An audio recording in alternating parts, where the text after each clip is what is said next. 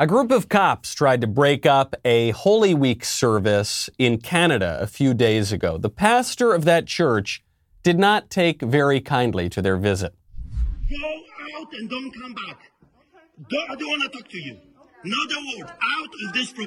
Out of this property, immediately out. I don't care what you have to say. Out! Out! Out of this property, you Nazis! Out! Out! Gestapo is not allowed here. Immediately, Gestapo is not allowed.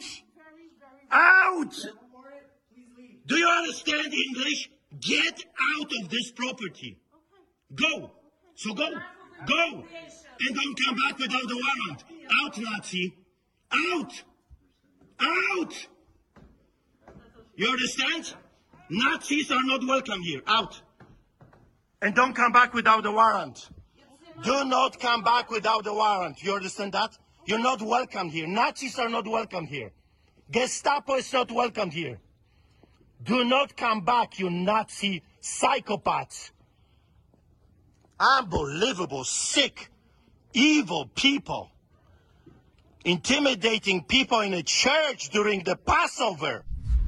I love him. I want to make him an honorary American. What has gone wrong in our country that Americans need to take lessons on freedom and religion from Canadians? I'm Michael Knowles. This is The Michael Knowles Show.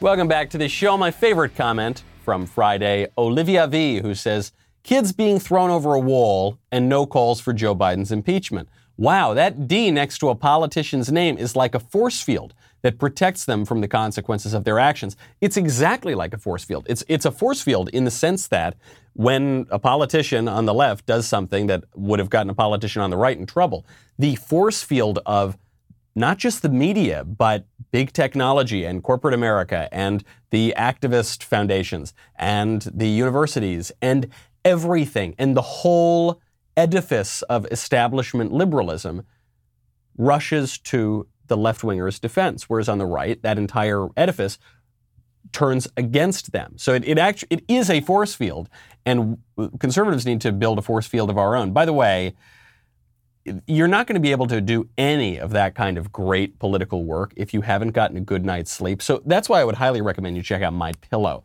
MyPillow, the reason that I sleep so easy, I've got a screaming baby, I've got my wife taking up 3/4 of the bed, doesn't matter.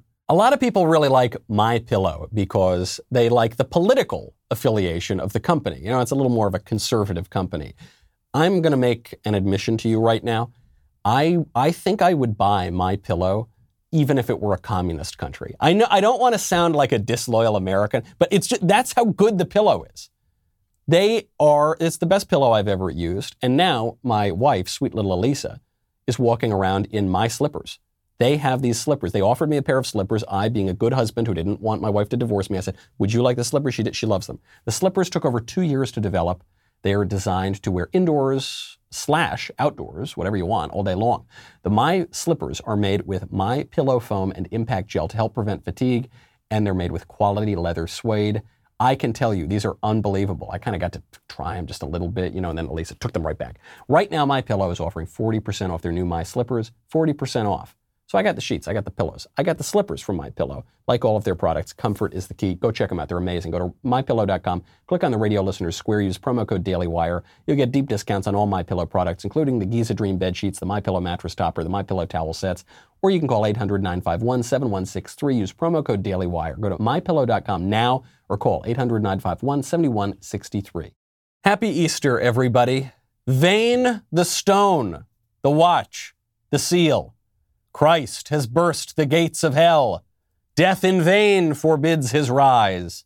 Christ hath opened paradise.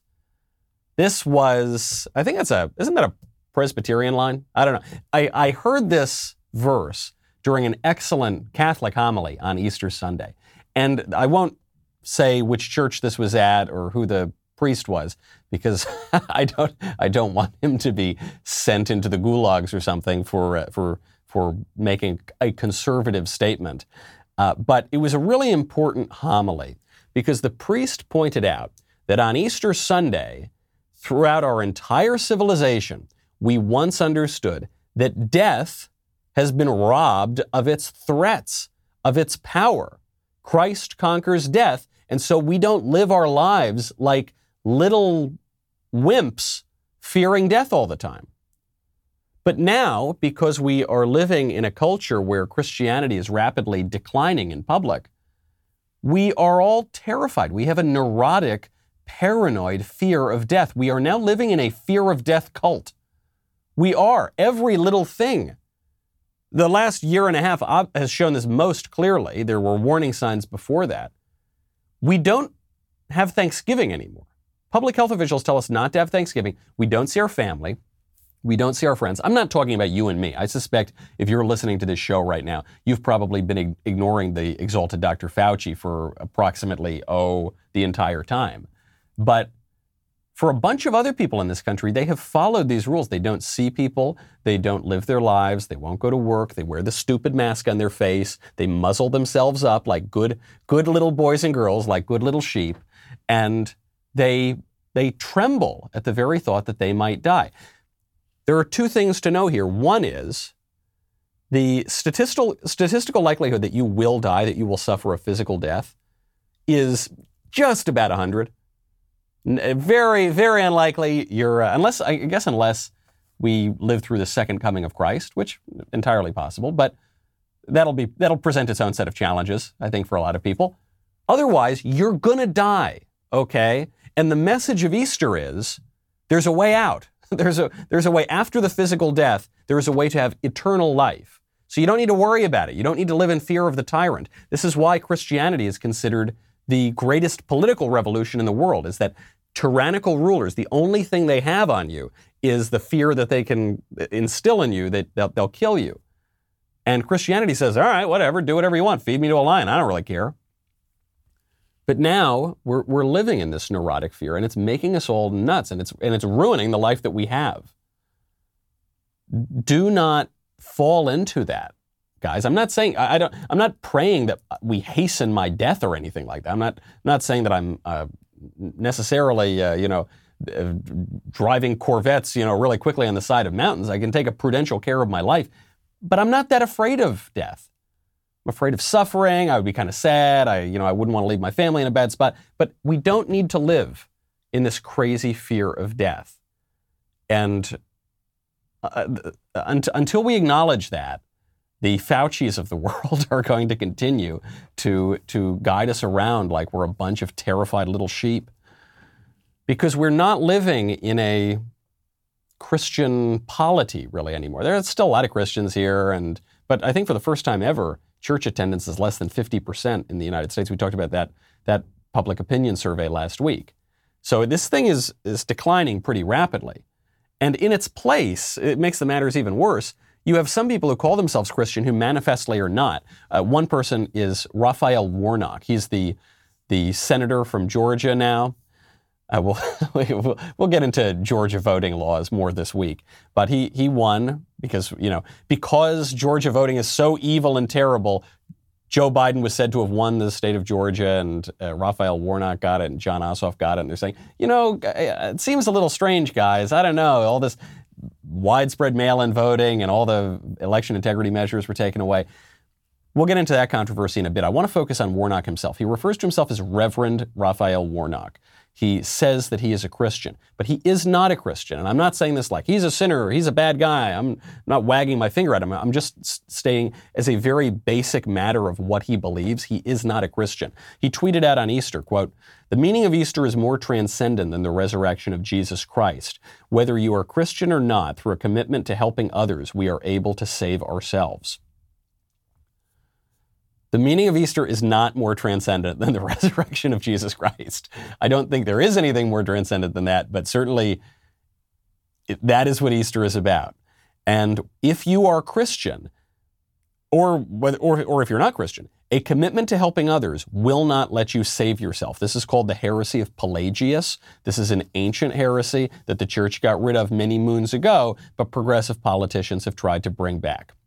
You cannot reasonably call yourself a Christian if you believe that you can save yourself absent the crucifixion and resurrection of Jesus Christ. A lot of libs are trying to blur the lines on this, and it gets to a political strategy that they employ. But look, what Raphael Warnock is doing has a long history in progressive politics, but it's not Christianity. But a lot of people have done this before. Okay, Martin Luther King. People probably like Martin Luther King a lot more than they like Raphael Warnock. Martin Luther King also denied the essentials of Christianity. He also denied the virgin birth, he denied the divinity of Christ, and he denied the resurrection. I'm not saying that you can't do some good things if you are not a Christian or if you deny Christianity. I'm not saying you can't be an influential person. You just can't be a Christian if you deny those things. What Whittaker Chambers called the great alternative faith of mankind, that was communism. Whittaker Chambers was an ex-communist. His book Witness helped make Ronald Reagan into a conservative. I've actually seen Reagan's copy of Witness at the Reagan Ranch, still on his bookshelf.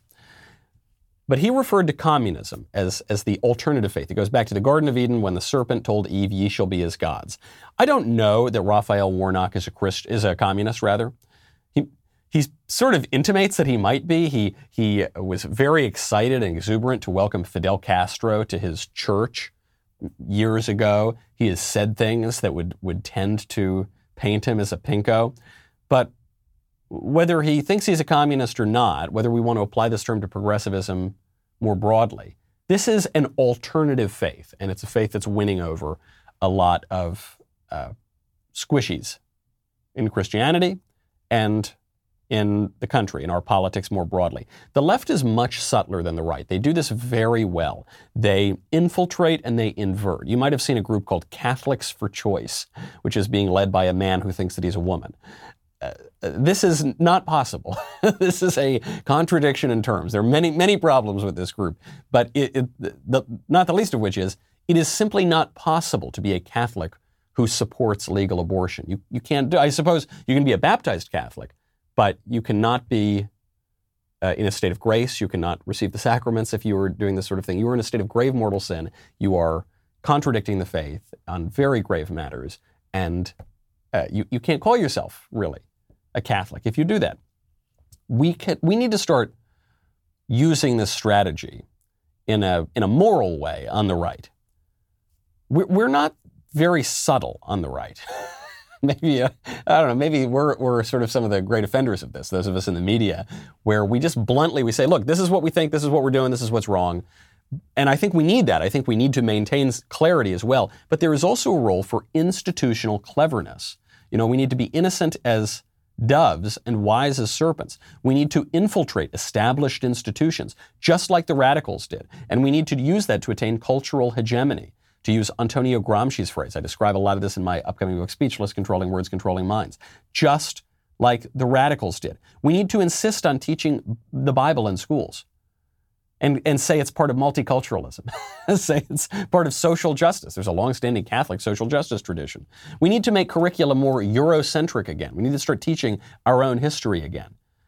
And we can justify it in the name of avoiding cultural appropriation. I don't know. We can use the left's established institutions and we can use the left's lexicon in a subtle way. I'm not saying we evade what we believe. I'm not saying that we play it down or anything like that.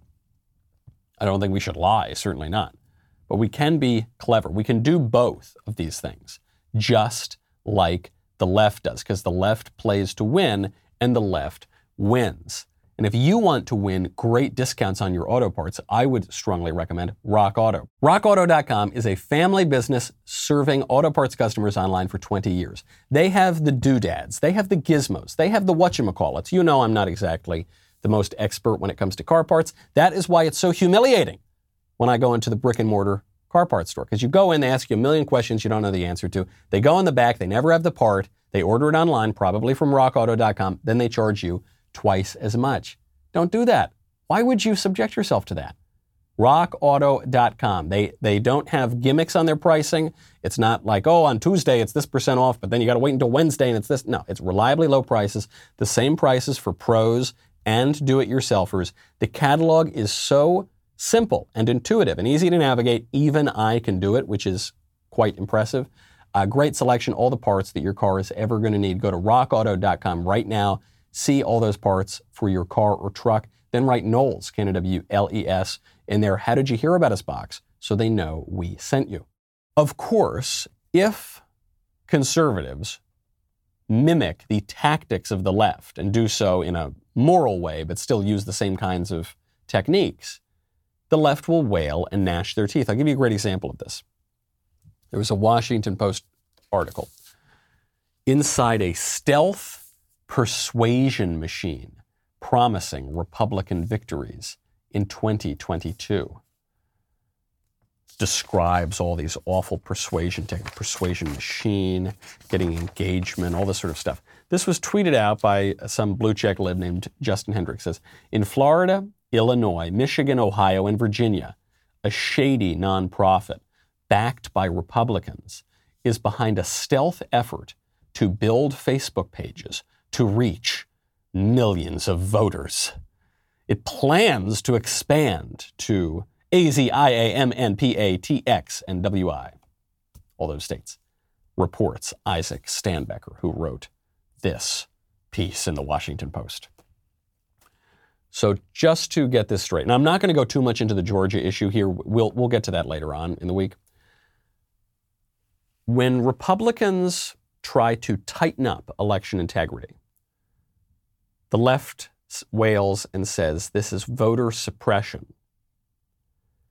When Republicans try to expand the number of people who vote, the left wails and gnashes its teeth and says this is shady. This is a machine. This is, I don't know. They've got to work on their language here. When we try to reduce the number of voters to only the eligible ones, bad. When we try to expand the number of voters among the eligible ones, bad. Do you get it yet? Do you understand what's going on? Anything Republicans do to try to win an election is going to be called illegitimate and awful. I mean, what's going on in Georgia is so crazy. They're trying to say, as always the left does, they're trying to say this is racist, white supremacist, race has absolutely nothing to do with race. It's the most basic, commonsensical aspect of our republic that because our republic is based on the consent of the governed and constitutionalism, if we can't have trust in our elections, if we can't have faith that only the people who are supposed to vote are voting, that the result we're seeing at the ballot box is legit, if we can't have faith in that, we can't have faith in any other part of our government. The left is saying this is terrible and racist and we can't have it. So who cares what they say? Just do it. Just do it. Just go in and wield some political power. Great example of this, Senator Cruz and Senator Lee down involving Georgia. So Major League Baseball, the only sport I've ever liked, is alienating me as a fan.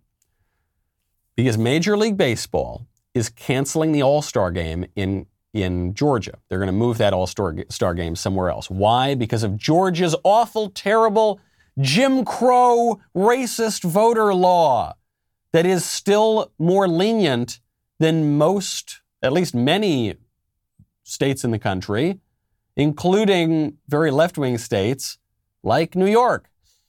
New York has significantly more restrictive voter laws than Georgia does now under the Republican bill. So is MLB, are they going to move the game to New York? Well, that would be weird, wouldn't it? That'd be awkward. They wouldn't even have to justify it. They would just do it, right? Because Georgia currently has a Republican governor. New York has a Democrat governor. Democrats, according to their own logic, the Democrat state is worse, but it just doesn't matter. I mean, don't forget, they hailed Andrew Cuomo as the great COVID savior. He was the great hero of coronavirus. He was the worst governor in the country by a long shot on coronavirus. Committed crimes in his handling of coronavirus. Doesn't matter. They won't answer for that. When they try to hold him accountable because he's not looking good on TV, they'll just get him on some other thing. They'll say he winked at his secretary. So probably it's not going to be a big deal, which is why Republicans need to exercise political power here. Cruz and Lee are calling on the federal government, Jeff Duncan too, who's a representative, he's a Republican in the House of Representatives. They want to strip the MLB of antitrust exemptions that grant them immunity from federal anti-monopoly laws. Mike Lee pointed out that MLB has legal protections that other sports leagues like the NFL and the NBA don't have. So they should lose those. Well, but Michael, you're only doing this because the MLB went woke. Yup, that's true. You got it. Well, but Michael, the left wields government power, and we don't want to be like the left. We don't want to win. We don't want to be successful. We don't want to have a sophisticated understanding of politics. I don't want to wield government power in the same way that the left is doing it, because I think the stuff that the left is doing is bad. The stuff that the left is wielding government power for is bad. But so I don't want to do that. I want to wield government power for good stuff, like all politics comes down to, like Republicans have done until very, very recently. Like we all understood is the end of government, like the people gave us power to do. Goodness gracious. I am so glad, this is sort of tangential to the point on the MLB antitrust protections. I am so glad that I canceled my MLB TV membership. It actually hurt me because it's the only sport I like, so I'd watch the Yankees. And I canceled it last year when MLB said they were going to reverse the letters and put BLM on the pitcher's mound. I said, I'm out. I'm done. I don't care. I paid for the year, I think, but there were some issues with it, and I think I was able to save some. I didn't even care if I already paid for it. I just wrote to them. I said, cancel my membership. They canceled it. I really wanted to start it up again this year, but they keep up the nonsense. They don't get my money, and that's that. They don't want my money. They don't need my money. Or they don't want a relationship with conservatives. That's fine. There are limits here, folks. I'm all for a very broad realm where private companies can do what they want and pursue their interest. I think that's great, and I like free markets and all that stuff. When a woke corporation like the MLB tries to undermine election integrity in my republic, that's too far. Then I've got to start exercising my political power. And if you are still laboring under this ridiculous, shallow, pseudo-libertarian notion that cropped up over the last 10 years, that private companies should be able to do absolutely whatever they want, including betraying and undermining our polity, I can't help you, okay? If you still believe, build your own Twitter, build your own YouTube. Oh yeah, MLB wants to undermine our election system? That's fine, it's a private company. No, sorry buddy, that ain't conservative.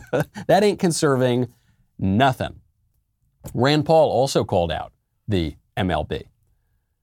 Because he gets this. You know, there's two sides here. We always hear, well, conservatives need to act in the culture.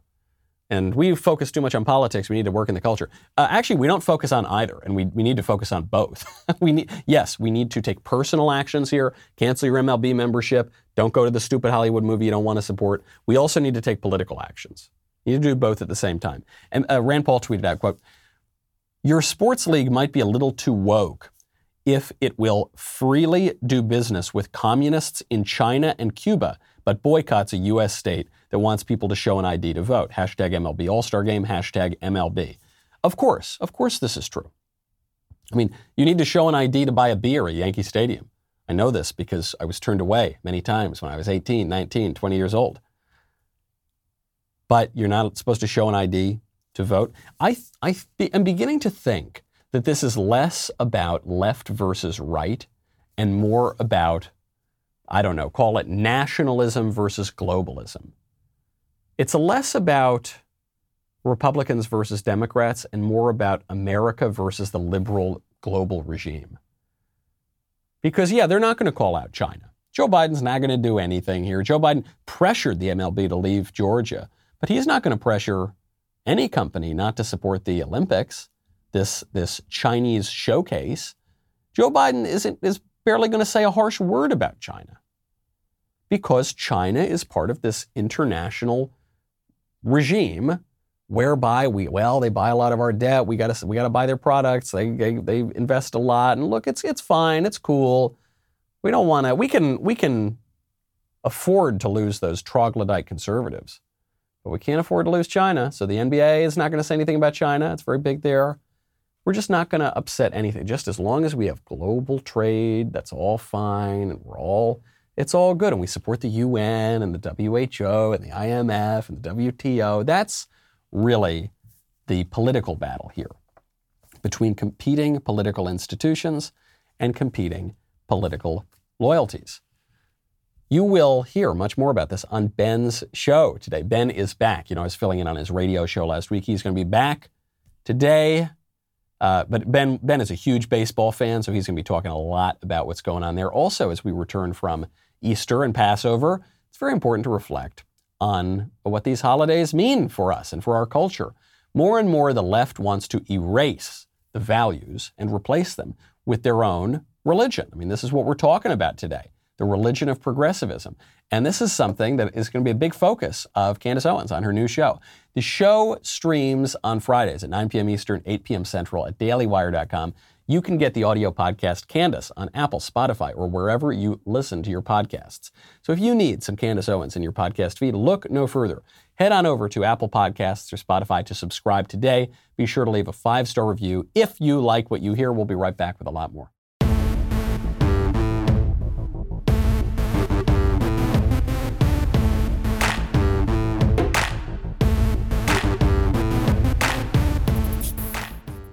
Joe Biden does not support the MLB playing a baseball game in Georgia because of Georgia's awful, terrible, vile decision to protect the ballot box. Meanwhile, Joe Biden does support the Olympics and China. China, which is committing a genocide against its population. It's been committing genocides against its population for thousands and thousands of years now. But they've taken on a new challenge in killing the Uyghur population. They finally let up a little bit on the one-child policy, but they committed a horrific genocide there as well in recent decades, spurred in no small part, by the way, by the environmentalist movement. I talk about that in my book, Speechless, Controlling Words, Controlling Minds. It's a vile, vile regime that does all sorts of awful things. Joe Biden doesn't have a terrible thing to say about them. So Philip Wegman, who is a young reporter. He's been on this show. Actually, in the early days of this show, he was on this show. He asked a totally fair question to Jen Psaki. She really, really did not like that question. The president had voiced his support for MLB making a decision about the All-Star game in Georgia.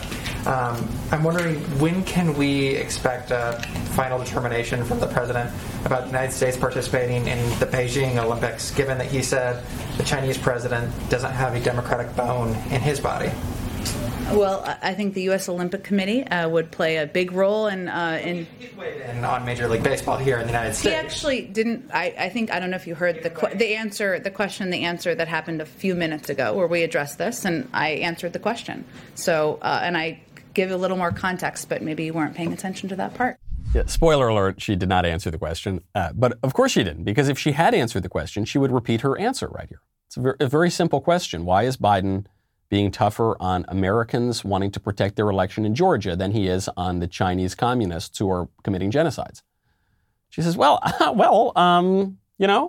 Olympic Committee they'll deal with that. And oh gosh, that one doesn't. Jen, that wasn't a good one. You know that's not a good answer. Oh, I know what I'll do. I'll just be really smug and condescending. Maybe you didn't hear my other answer. Maybe you weren't paying attention. The smug thing does not work, by the way.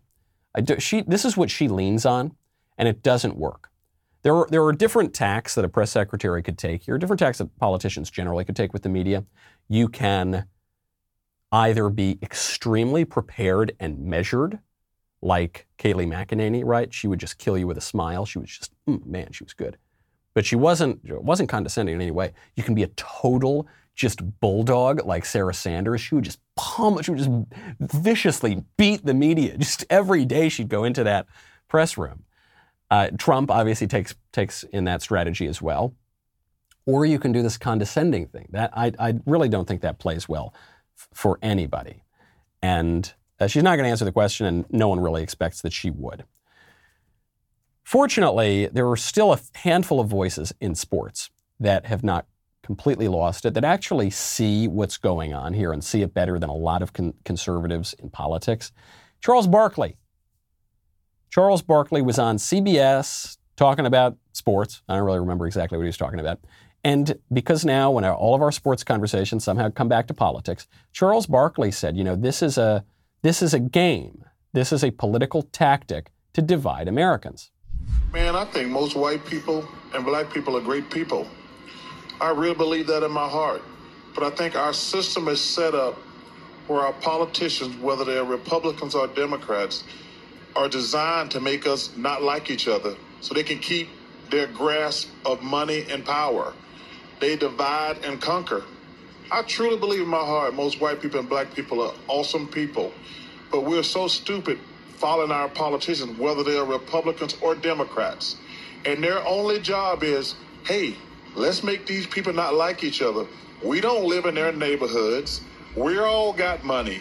Let's make the whites and blacks not like each other. Let's make rich people and poor people not like each other.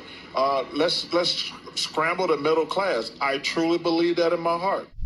This is obviously true. This is a classic tactic, by the way, of corporations against unions. I think there were some leaked memos from Amazon about this, how the trick to preventing unionization is to get all the workers to hate each other, because if the workers have solidarity, they'll unionize and then you'll have to negotiate with them. So corporations have been employing this for a long time and continue to employ this today. Marx tried to do this on the basis of class. He believed that when the workers of the world united and got together, there would be a workers' revolution and it would overthrow this sort of bourgeois capitalist industrial system. That didn't happen. And so Marx in that way died a failure, but his ideological heirs, the Western Marxists, cultural Marxists, neo-Marxists, whatever term you want to use, they recognized the problem that Marx had. I talk about this at great length, by the way, in my book, Speechless, Controlling Words, Controlling Minds, because it ties directly into political correctness, wokeism, cancel culture, again, whatever term you want to use. What guys like Antonio Gramsci realized, this communist Italian politician and Marxist theorist, was that the conservatives had a cultural hegemony. So the workers just didn't feel that oppressed, right? They didn't know that they were oppressed. They were laboring under what he would call a false consciousness. So what you had to do was indoctrinate them, obviously, take over the cultural institutions, but also, gin up certain other antagonisms. This was later brought to fruition under the Frankfurt School, the creation of critical theory. We now see a derivation of that, critical race theory, taking over classrooms and corporate America. We saw in the 1960s and 70s a lot of left-wing foundations recognizing that if you could gin up racial identity, create whole new identity groups, Hispanics, for instance, is a relatively recent identity group. Until very recently, you had people from Central and South America. They would say, I'm Mexican, I'm Guatemalan, I'm Brazilian. Now there's this idea that you're Hispanic or Asian. That's a new identity group. They're trying to create a new one in the Middle East called MENA, Middle East, North Africa. That one hasn't really caught on yet. It's like Fetch and Mean Girls. The people just haven't made that one happen. But there was an explicit plan to divide Americans on the basis of race, because there isn't really a class system in America. So race is the fault line. And if you can do that, then the people who are retaining power can really manipulate people and really maintain a hold on their power. That's what Charles Barkley is seeing. He's absolutely right. And you're seeing this, by the way, ties in with what we were talking about earlier in the show about the fear of death cult. The left has taken this to its perfect conclusion in the coronavirus revolution of the last year and a half, whereby we're not even just divided on race or sex or class or anything like that. We are now perfectly divided from everybody. It's not just that white people view black people as a threat to them or black people view white people as a threat to them. We now have been instructed to view every single person that we come into contact with, not as a dignified human being possessing an immortal soul whom we should love as we love ourselves, but as bags of germs that are out there waiting to kill us. And if they so much as breathe from behind that filthy cloth covering that a bunch of sheep have been persuaded to wear by Dr. Fauci, if they so much as breathe, that is as though they were taking out a gun and shooting us. That's how dangerous they are because of coronavirus. It is a perfectly divisive strategy. And some people still go along with it. Very bad idea. We need to encourage. The thing I always liked about sports is that people seem kind of grounded. They seem kind of normal. It wasn't highly ideological. We need to encourage the remaining common sense voices there to speak up. Draymond Green is a basketball player, apparently. I don't know who he is. I don't watch basketball. But Draymond Green made this great point the other day. He was talking about Megan Rapinoe, that crazy-haired lady from the soccer team who always whines that she doesn't make enough money. She's a millionaire. She's rich. She's famous. But I don't make enough money for playing a sport that not a lot of people watch. And Draymond Green said, lady, you got to quit your whining. It's very unbecoming. I'm really tired of seeing them complain about the lack of pay because they're doing themselves a disservice by just complaining, and right. They're not just complaining. Huh? They're not just complaining, really. But they are, because they're not laying out steps that they can take to change that. And so it's coming off as a complaint because the people that can change it, they're just going to continue to say, well, the revenue isn't there. The revenue isn't there. So if you don't bring in the revenue, we can't up your pay. They're going to keep using that. But the reality is, as true as that is, it's an excuse because everyone says, we support women. We support women empowerment. We support women in the workplace. We do this for women. We do X for women, blah, blah, blah. And everyone uses it to their advantage. Yet these women are not using these people that are saying those very things to their advantage. So then it just becomes a complaint that falls on deaf ears. Of course. This is absolutely right. Because everyone is going to point out, it's just obvious, that women's sports don't bring in the revenue that men's sports bring in.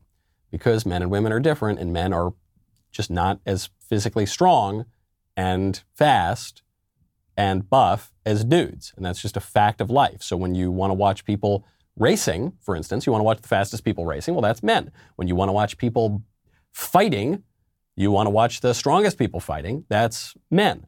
When you want to watch people playing team sports, goes on and on. So just quit whining, lady. It's very unbecoming. Broadly speaking, pride is ugly. Vanity is ugly. Humility is beautiful. We once knew this, but we don't know this now. Now we've convinced ourselves as a culture that pursuing our own will outside and in contravention of the moral order is good somehow. Because we're breaking the oppression of we're breaking the oppression of the moral order and liberating ourselves from reality. Liberating yourself not just from the unjust bonds that have been put on you, but even from reality itself. You see the total expression of this in transgenderism, which is I will liberate myself from nature entirely, from my own most basic nature. Not a recipe for success. Charles Barkley, though, he makes this point. I mean, we're all seeing this, that this is big business. This is big business here. The grievance industry, as Draymond Green might call it, is big business. There's a report out from the College Fix. Do you know how much money each year University of California, Berkeley spends on diversity, equity, and inclusion programs? The deans of diversity, equity, inclusion, the assistant deans of diversity, equity, inclusion, the assistant deputy assistant deputy deans of diversity, equity, and inclusion. $25 million. $25 would be too much money to spend on these ridiculous, radical, subversive programs. $25 million. 11% of that comes from philanthropy and private grants. Okay. If they want to spend their money on stupid nonsense, whatever, it doesn't really bug me that much. 31% comes from federal and state public service grants. Don't love that. Don't love that my tax dollars are going to that. Oh, and then 58% comes from taxpayers and tuition. And tuition is not very great at those schools, especially for in-state students. She got a lot coming from man, I'm so glad I left California. $25 million. That's a racket. Sure, it's a way to protect people's sinecures. It's a way to amass political power. Where there's big money, there's going to be big influence. That's just the way it goes. That's why they secure a lot of money for these sorts of programs. It is a way to transform the culture. And to push a false narrative, by the way. False narrative on race. You can see that narrative in action. Did you hear? Well, I guess we were off the air right around when this happened. A young man rammed his car into 2 U.S. Capitol police officers before getting out of his vehicle with a knife. Police shot and killed this man. Immediately, the usual suspects on the left were saying, this is another insurrection. This is right-wing terrorism. This is the Trump issue. We've got to have a national conversation. And then it turned out he is a young black guy who's a follower of Louis Farrakhan's Nation of Islam. And then the story went away. That was it. Story just went away. Actually, all Ilhan Omar could say was that this killing would have been worse if he had an AR-15. We actually have some evidence that the AR-15 wouldn't have, as a national issue, wouldn't have been a big deal. We'll get into that in just a second. This narrative, it's not even just in what people say and what people are taught. It's in the stories that are chosen to be emphasized. It's the conversation that goes on. It's the $25 million department at just one school of diversity, equity, and inclusion. It's this institutional power. It gets back to that comment, my favorite comment from last week that was brought up at the top of the show. It seems like a force field around Democrats. It is. It's a very well-funded, very effective force field. And we are all the marks, okay? We are all the people who are being influenced by it. Socially engineered by it. Speaking of murderers, beyond what went on at the Capitol with that Nation of Islam follower, you remember those 2 girls who killed Mohammed Anwar, the Pakistani Uber Eats driver. They jacked his car, they brought a taser gun. He wouldn't just give the car to them, so they drove away with him still clinging to it. They killed him. They then walked away. They got out of the car that they flipped, but then they walked right past his dead body because one of the girls forgot her cell phone in the car. No care whatsoever. So at the very least, these girls should be put away for life. At the very, very least. Under D.C. law, they might just basically get away with it. So under D.C. law, the 13-year-old girl cannot be prosecuted as an adult. Okay, I sort of understand that, I guess. However, it is possible for the 15-year-old girl to be transferred to an adult court. However, very likely won't happen. According to a news report, after the trial, if youths are found responsible, meaning guilty, they can be held in juvenile detention only until age 21, even if they commit a murder. And if they are deemed rehabilitated, they can be freed much sooner than that. Because while the adult penal system at least pretends to have something to do with retribution, to have something to do with punishment, the juvenile detention system is 100% about rehabilitation. So a criminal defense attorney, Nikki Lotzi, just said that they could get a plea agreement whereby they accept responsibility and then get home detention or probation. Does that seem just to you? Does that seem like, oh, that's good? Because what we're told, and you increasingly see this in the academic literature around juvenile justice, is that basically only a barbarian would ever want to punish anybody. First of all, that juvenile is a term that needs to be redefined because people's brains don't stop maturing until they're 25. So we shouldn't, if a 23-year-old murders a bunch of people, we shouldn't necessarily try them as an adult. They might not have known what they were doing. They're not in possession of their will. How are they supposed to stop it? This full emphasis on rehabilitation as compassionate and good, and on the actual purpose of justice, right, punishment, as barbaric or backward or something like that. If these 2 girls get off basically scot-free, do you think that's just? Do you feel like justice will have been done? No, of course not. Justice won't have been done, certainly not to the family of the victim, but justice won't have been done to them either. They won't have been rehabilitated. There's a chance if the 13-year-old girl is just kept in jail for life, and if the older girl is tried as an adult and either kept in jail for life or executed with capital punishment, there is a chance they might be rehabilitated. Hanging concentrates the mind. Severe punishment concentrates the mind. It's an act of mercy. It's an act of compassion. But if they just get off scot-free, no justice will have been done anywhere for anybody. And I would bet a good chunk of change that these girls will commit awful crimes again. Speaking of crime and punishment, the FBI, while they're letting murderers off the hook, so long as it, goes along with their broader narrative, they might be coming after you. So there's this issue of vaccine passports that the left has been pushing.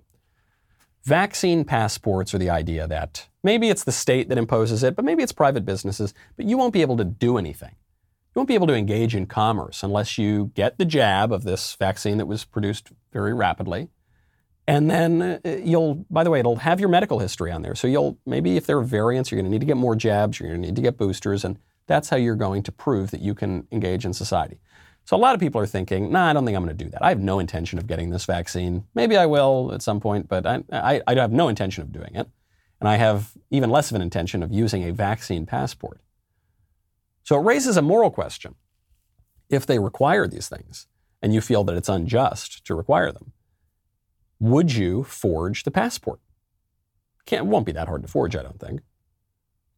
Well, the FBI is saying now, the FBI in Minnesota tweeted out, "We've all seen friends posting their COVID-19 vaccination cards on social media. If you make or buy a fake one to misrepresent your vaccination status, you endanger other people and may also be breaking the law. There's the threat. We're gonna throw you in jail. If you murder someone, that's fine, as long as it goes along with our narrative. But if you have the Wu flu, or don't have the Wu flu, but you don't get the jab, then we're going to throw you in prison if you forge it." That is part of the fear of death cult. The idea that we cannot engage in any sort of association with anybody who in any way questions the public health exalted priests of the religion of progressivism. That is the fear of death cult. I do want to get back to Ilhan Omar's point really quick before we go. Ilhan Omar says that the best she could muster on the killing by the Louis Farrakhan follower of the Capitol Police, she said, well, would have been worse if he had an AR-15. Of course, don't forget, at the Capitol, where there's no evidence that police officers died as a direct result of the Trump rioters, where the only people who died as a direct result that we know of the riot were Trump supporters, most notably Ashley Bobbitt, who was killed by Capitol Police. And you remember Ilhan Omar and all the rest saying this was the worst, basically the most awful thing that's ever happened in American history. Well, the best she could say about this is, well, it would have been worse with an AR-15. Well, the federal government has data that show that just isn't the case. According to 2018 data provided by the CDC, National Vital Statistics, falling down killed 126 times as many people as rifles of any kind, including the dread assault weapons, the dread AR-15. You won't hear that in falling legislation, in, knee control or something, stair control. No, you won't hear that. You will hear a lot about gun control in the coming days and weeks and years from the left. It doesn't really matter. The facts of this, the reality of this, the ultimate reality of death, which we all should have been paying attention to on Easter Sunday, that won't really matter, because what the left is after is ginning up fear. And by ginning up your fear and dividing you and dividing you and dividing you, in a cult of the fear of death, the ultimate fear, they will be able to control you. You going to let them do it? I hope not. Hope we're all like that Canadian pastor. I'm Michael Knowles. This is The Michael Knowles Show. See you tomorrow.